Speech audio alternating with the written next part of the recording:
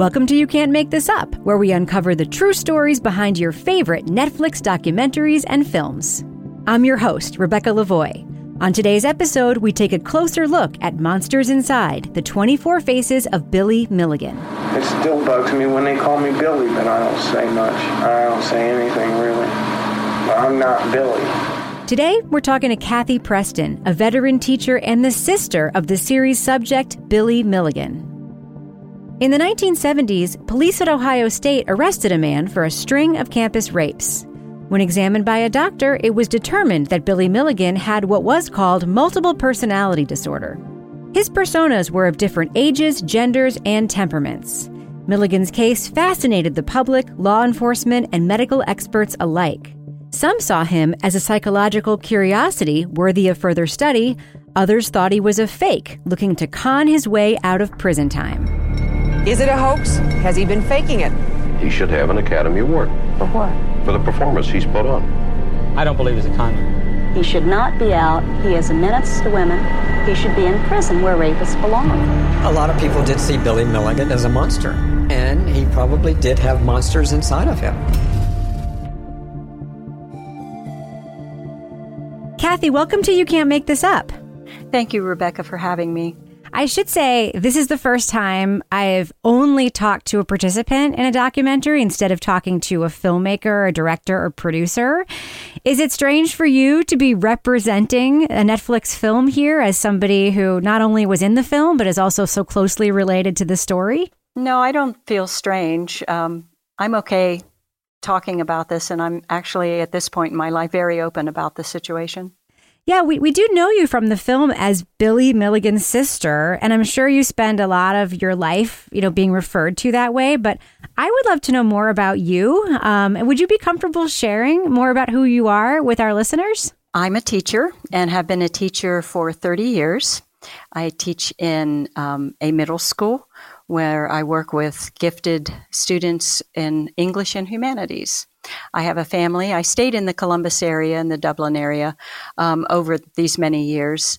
I've raised 3 children to phenomenal adults, and I have 3 grandchildren. So this certainly isn't, the bigger part of your life, it sounds like. And I think it's easy for us to imagine when we just meet somebody through the context of a film that this is their whole life, but it sounds like it's not. It's a piece of your life, and you have a very full, complete, and wonderful life. And this story is a part of it, but certainly not the whole.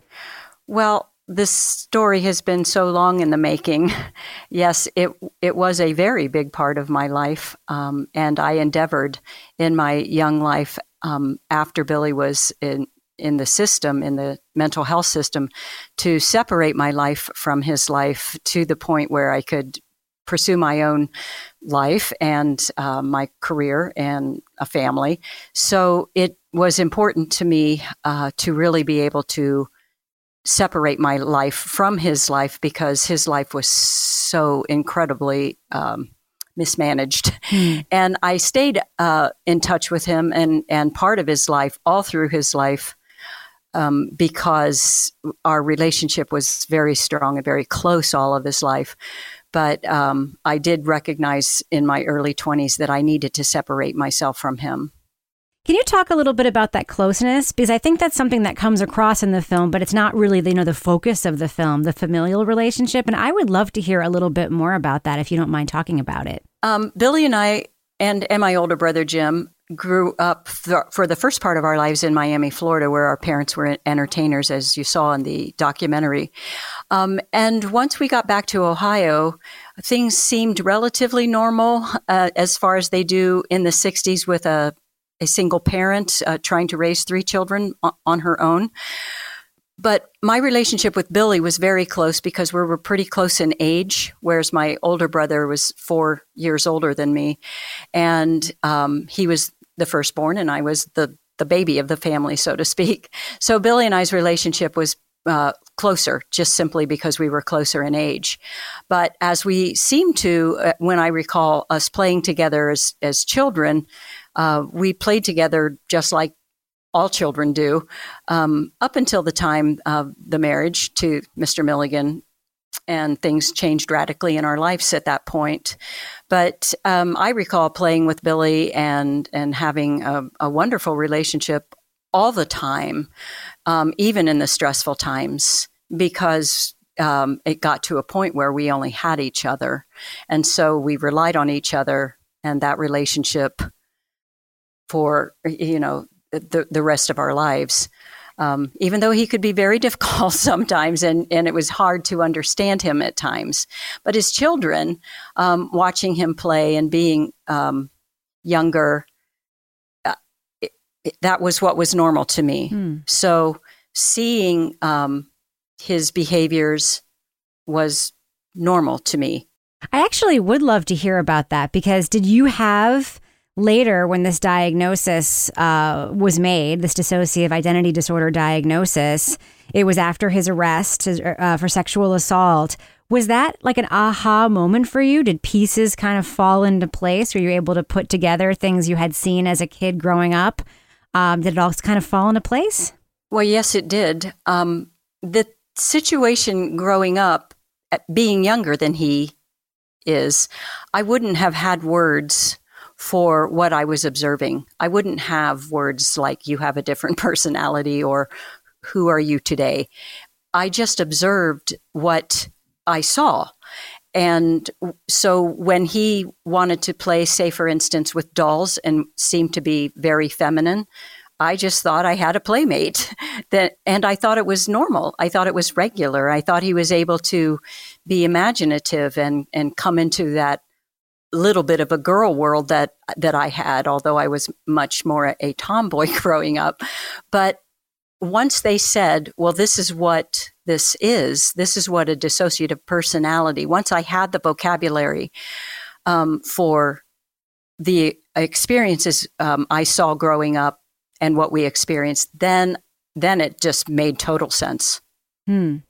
I'll tell you, I had a friend in college who had dissociative identity disorder, and I have come to believe that it is a really hard thing to wrap your mind around if you don't know somebody who, or if you hadn't known somebody who has it. I'm wondering if you find yourself understanding or not understanding when people say they're skeptical about DID existing. Do you understand that at all, or do you feel like, you've seen it, so you believe it, you've lived it, you've experienced it, so of course, it's real for you. But do you understand when people say they're skeptical? Only a tiny minority of therapists were believers. This was not something that spread to the field at large. But that tiny minority were in a very powerful position.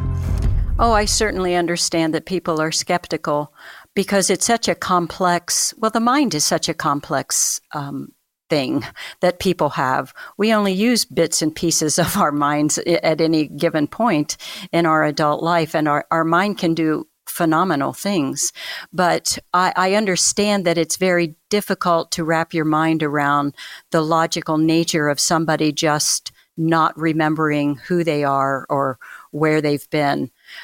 Although I grew up with seeing him do that all the time, the average person doesn't see that all the time. So if they understood that the person, if you know a person that closely and you see it over and over, then you come to understand he clearly doesn't have any memory of what he has said, of what he has done, that the fact that he threw all of his art supplies away and didn't remember the very next day that he threw his art supplies away. So you learn to survive in that and cover that up as well. So I understand being skeptical, because it's very difficult to understand that people can dissociate to that degree. I think one of the things, too, that can be difficult to understand is that, people wonder if DID is, quote, convenient, because people with the disorder are able to go through their lives, go to school, sometimes have jobs. There is a way of managing with the personalities that, the personalities themselves have a sort of order. I don't know if this is what it was like with your brother, but, the personalities organize themselves, and there are like hierarchies. Like there's somebody who is present for school and somebody who was present for cooking or somebody who was present for driving. Was that the experience that you had with Billy growing up? Was he able to, get through activities through that kind of organization of course you didn't have the vocabulary for it at the time, but I'm wondering if that's what it was like for him and for your family. I would say there was more disorganization in some of his in some of his days, not all of his days, because he was able to get through the days going to school and managing schedule changes. But there were also days when the trauma was so great or the stress was so great that he wasn't able to really manage, and so he would appear to be lost, and he would appear to be confused and mistaken. And when somebody would confront him about it, he would naturally cover it up with what appeared to most people as a lie, or they would just have very little tolerance for.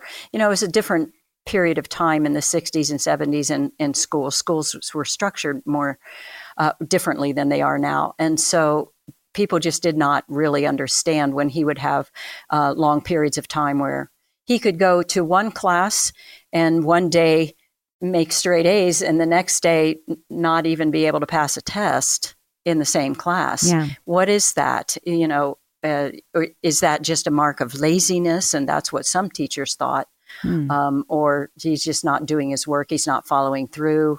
And so that's what it felt like. So there were long periods of time where he managed to get through the days. But what unfortunately I remember is the days that were so disorganized, or when he was suicidal and utterly depressed. There was a moment in the film where they talk about a medical emergency that took place when Billy was a baby. When she handed him to the intern said, I'm sorry, he's already dead. And she screamed at the intern, no, he's not. You have to do something. And so they took him back, and somehow he was revived. But I found myself wondering if you wondered, or if anyone in the family wondered, if there may have been a connection between that health emergency and his mental health issues later. Has anyone ever speculated about a potential connection there? I think my mom did. Of course, there's that conjecture that if there was, that brain activity and the lack of brain activity, we wonder, because he was frail for the first several months of his life. But I don't know. I don't know if there were any further tests run on his brain as a baby back in the day in 1955. So, it's always a thought, because anytime there's that, there's possibility. Yeah. I think, though, it's pretty... I've always heard, certainly, that very often DID is the result of like a severe childhood trauma, and that, the splitting of personalities to sort of freeze that moment and to be able to move forward. And your family, you guys as kids had a tremendous amount of trauma that you experienced. You had a lot of father figures kind of come in and out of your life, and the situation really turned when Chalmer Milligan came into your lives. There was a very violent argument about the fact that she was seen at work by him. She was talking to a black man. And he's screaming, and he gets on top of her, and he's banging her head on the tile. And we're standing in the hallway, and he looks over and he screams at us to go to the bedrooms. Did that violence erupt immediately, or did it sort of happen over time? I'm only asking because I think that the development of so many personalities, I'm just curious at how that might relate to that situation and how it evolved. Yes, I think there was some discussion at some point, and this isn't in it, that Christine, the 3-year-old, may have begun at our father's suicide, at Johnny's suicide, because she was so young and so withdrawn. And that was an incredibly difficult time with understanding the suicide. But then we moved to Ohio, and then when she married Chalmer was... at first, when they were dating, he was okay. He seemed to be all right. From my memory, I was 6 years old. But it was very soon after their marriage that he became violent, because we were still living in the original house in Circleville. So that was only months. Well, in fact, it was December of the year. They were married, and can't remember exactly the date. It seemed to be the fall. And it was December of that year when I first saw him beat her so severely. And that's when I started seeing more of Billy, as I recall, through the past, the time being in the closet and starting to buzz and rock and just really start to fracture. I can see that now. I didn't, I didn't identify that then, but I sat with him in the closet and we just kind of held on to each other and worked through the situation. But he was there in body. He was not there in mind, though.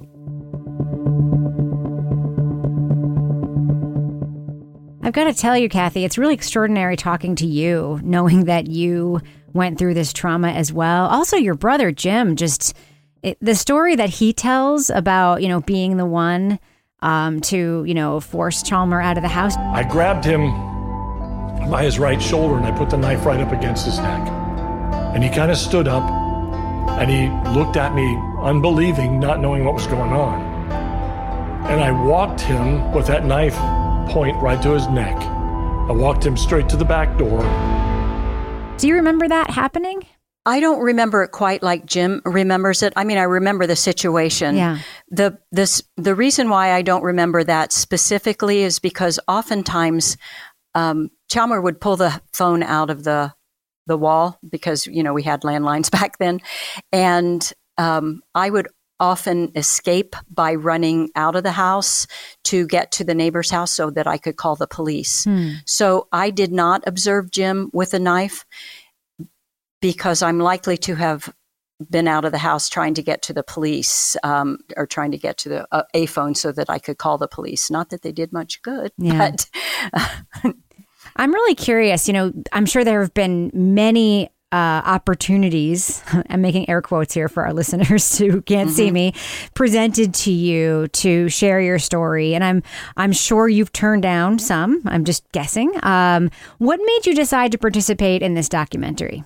Originally, I always wanted to wait until both Mom and Billy were gone. I didn't expect Billy to die as early as he did.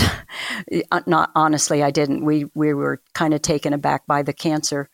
But I really felt like the story of the abuse at the hands of the state was not told. And that wasn't told because the second book was never released here in the United States, part of that.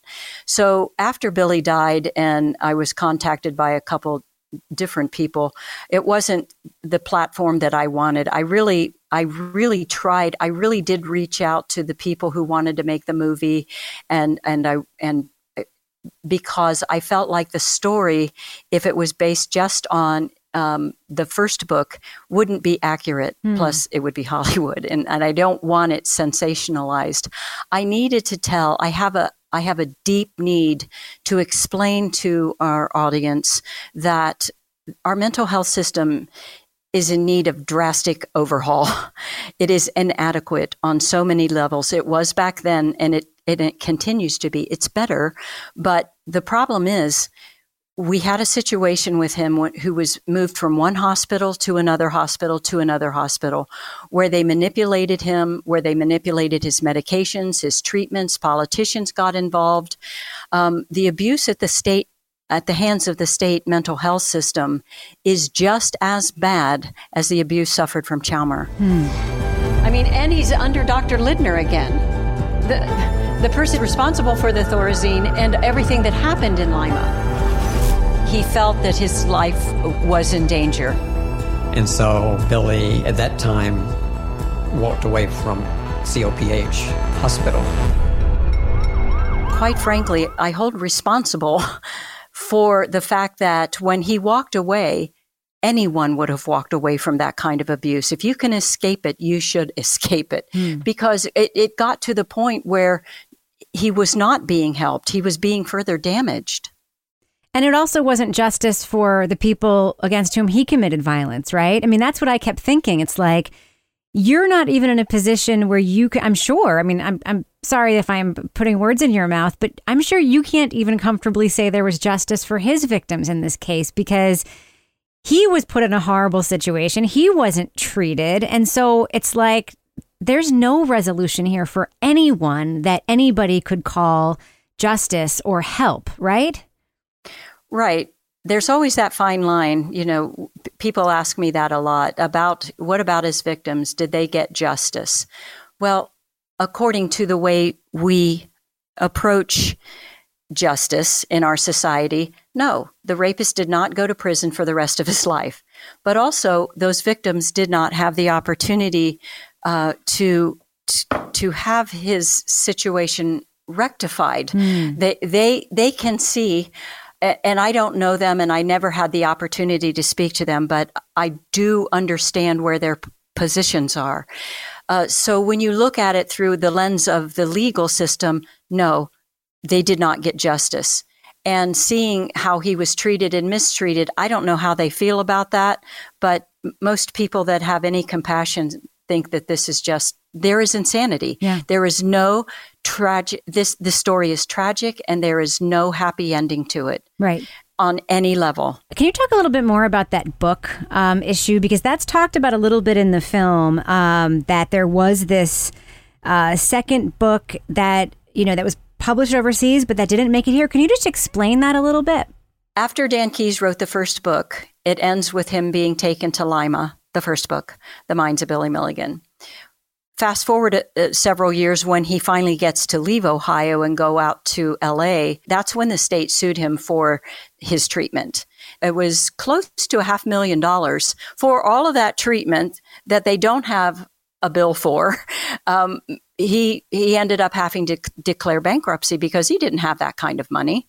It took me 5 years to get it out of the bankruptcy court so that it goes directly to the state of Ohio. He is still paying on that bill from the grave. He still owes $300,000.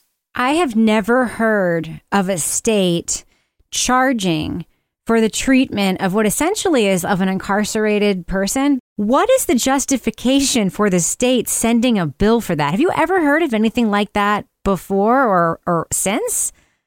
No, I haven't. And that's a great point that you bring up, Rebecca, because when he was first incarcerated in the state mental health system, he was on Social Security disability. So they were taking his Social Security checks for his treatment. And that's all you could really do because he was indigent and he was on disability. And how was he supposed to make money? Well, of course, even if he sold a $100 painting or whatever, he couldn't keep the money.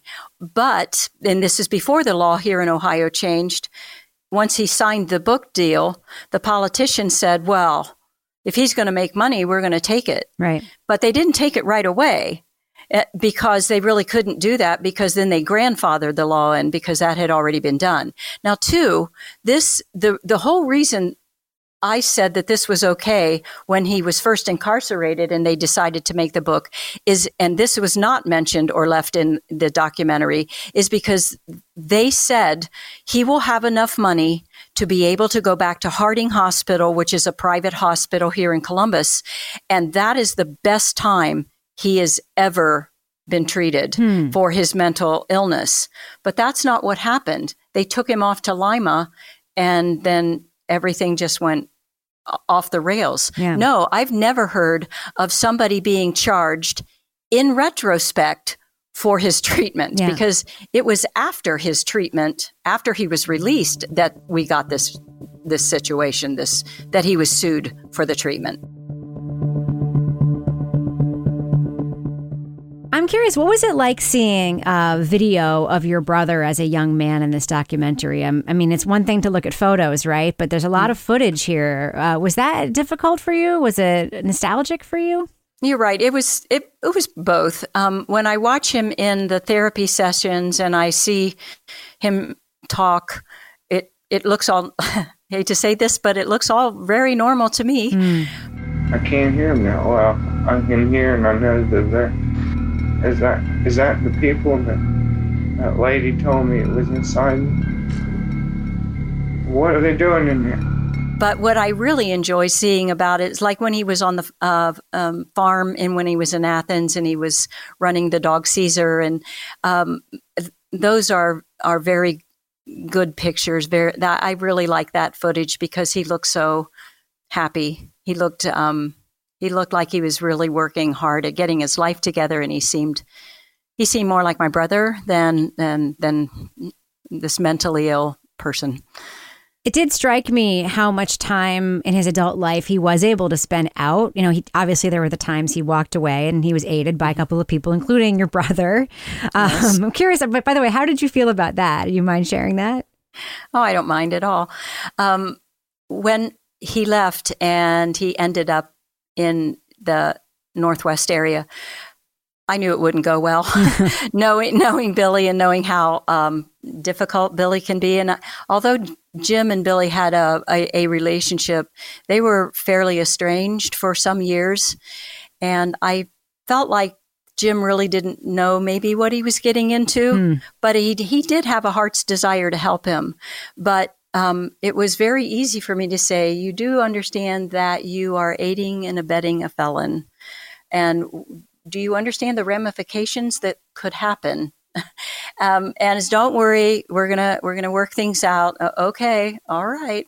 It wasn't very long before things went south pretty quickly, and we know what possibly happened. And I feel, I mean, that was really the last time Billy and Jim had much of a conversation. So they really hadn't talked since much of the mid '80s when that happened. Yeah. And it really caused a significant rift in their relationship. But I felt that, all right, Jim, you want to give this a go? Have at it. Yeah. Honestly, I did, because I thought, I was tired. I was moving on with my life, and I'm very involved with his life. But if he's going to leave and he's going to make a decision like that, and I understand the decision, that's the problem. So you have really mixed emotions about it. But that can't last forever. Right. And I knew it wouldn't last forever. It was a good place where it came from with, you could see the many, you felt like Cassandra, right? It's like, I can see the many ways this could go wrong. And in fact, it will. Yeah. go wrong. And it did. And you alluded to it, there are two potential murders that are connected to your brother allegedly. Do you have a sense? I mean, do you have an opinion as to whether or not he committed those crimes? Naturally, in my heart, I would like to believe one way, but also in my heart and gut, I know of his potential. I know what his capabilities are, and when he gets pushed back into a situation where he's going to go into survival mode. As an adult, I see and understand many facets to the fact that he is likely to have murdered Michael Madden. But we were really did not have sufficient evidence nor sufficient answers to those elements that I would have to prove to actually bring a case. They don't have a body. You can assume it's a good circumstantial case, but they didn't have enough. I wasn't always entirely sure about DeJuan Cox.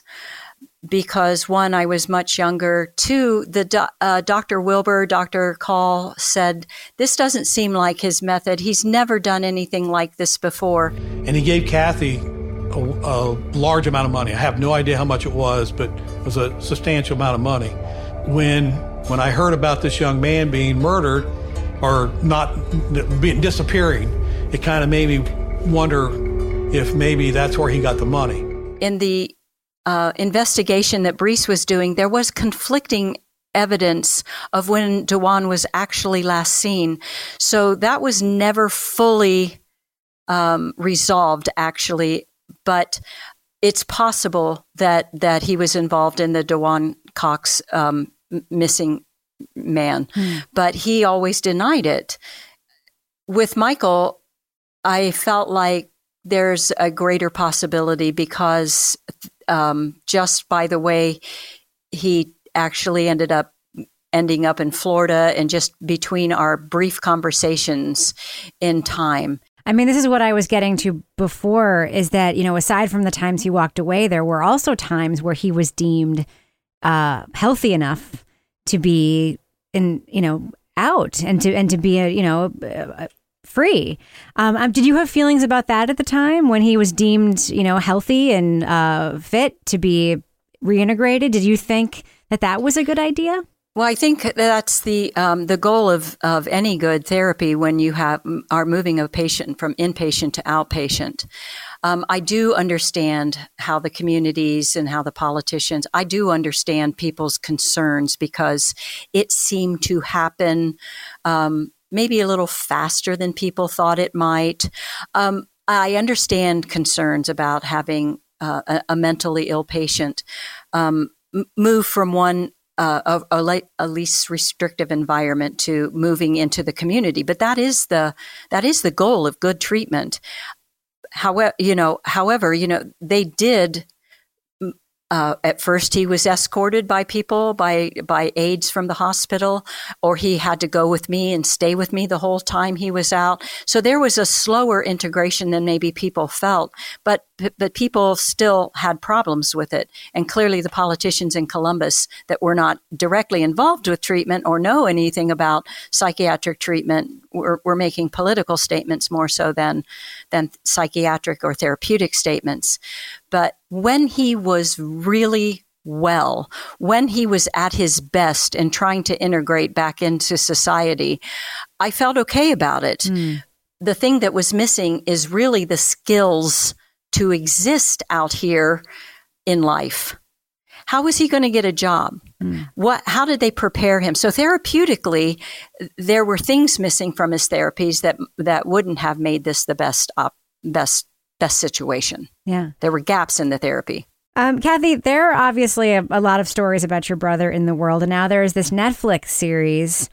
I'm wondering, with all of this stuff in the world, is there something about your brother that you really want people to know that maybe isn't out there or you don't think is emphasized enough in the series or in anything else that's ever been published about him? I think that what people don't see a lot is his very human side that has a really phenomenal sense of humor. He is so funny, so much, quick-witted, intelligent. His artwork is amazing. Was amazing back when he was in the prime of his artwork and could still see clearly. I feel like people don't see, they see the rapist, they see the personalities, they see the intrigue or the phenomena. They forget that there's a real human being inside of this person that, given a different time, given a different environment and a situation and a quality and therapeutics, he could have really been a phenomenal contributing member to society and to the art world. That's what they don't get to see in the movie. He would do anything for anyone. If they ask him, could you help me with this? He would do it. Because what they see is the more sociopathic con man. When people say, oh, he was just a con man, I say, yes, you're right. He was a con man because his personality was a con man. It's almost like sometimes they expect personalities to be all well-behaved little good people. Yeah. And they're not. They're there because they're trying to deal with the unspeakable.